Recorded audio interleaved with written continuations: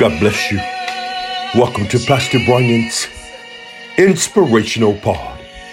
The word of the Lord shares with us in Mark chapter 8, verse 26. And he sent him away to his house, saying, neither go into the town, nor tell it to any in the town. This passage of scripture deals with a blind man. Jesus restores the sight of a blind man.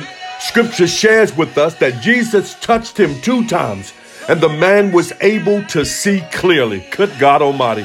But what jumps out at me is that the Bible says, and Jesus sent him away.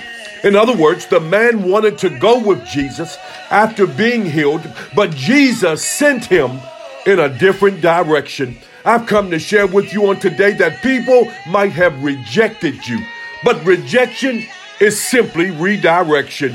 They sent you in the direction in which God would have you to go in. Look, the Lord heals the man. The man wants to go with Jesus, and Jesus tells him not to go into the town. In other words, I'm redirecting you right now. I want you to go in a different direction. Is it possible, beloved, that the Lord is sending you in a different direction? You're too busy trying to go the same way you've always gone, and God is simply pushing you in a different direction. Yeah, people gonna reject you. People gonna talk about you, but that's okay.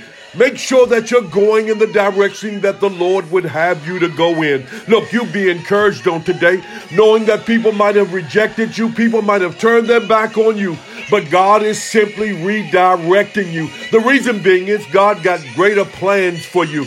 And what he has for you is not going to be confined in the house. It's not going to be even confined in the town limits of where you are.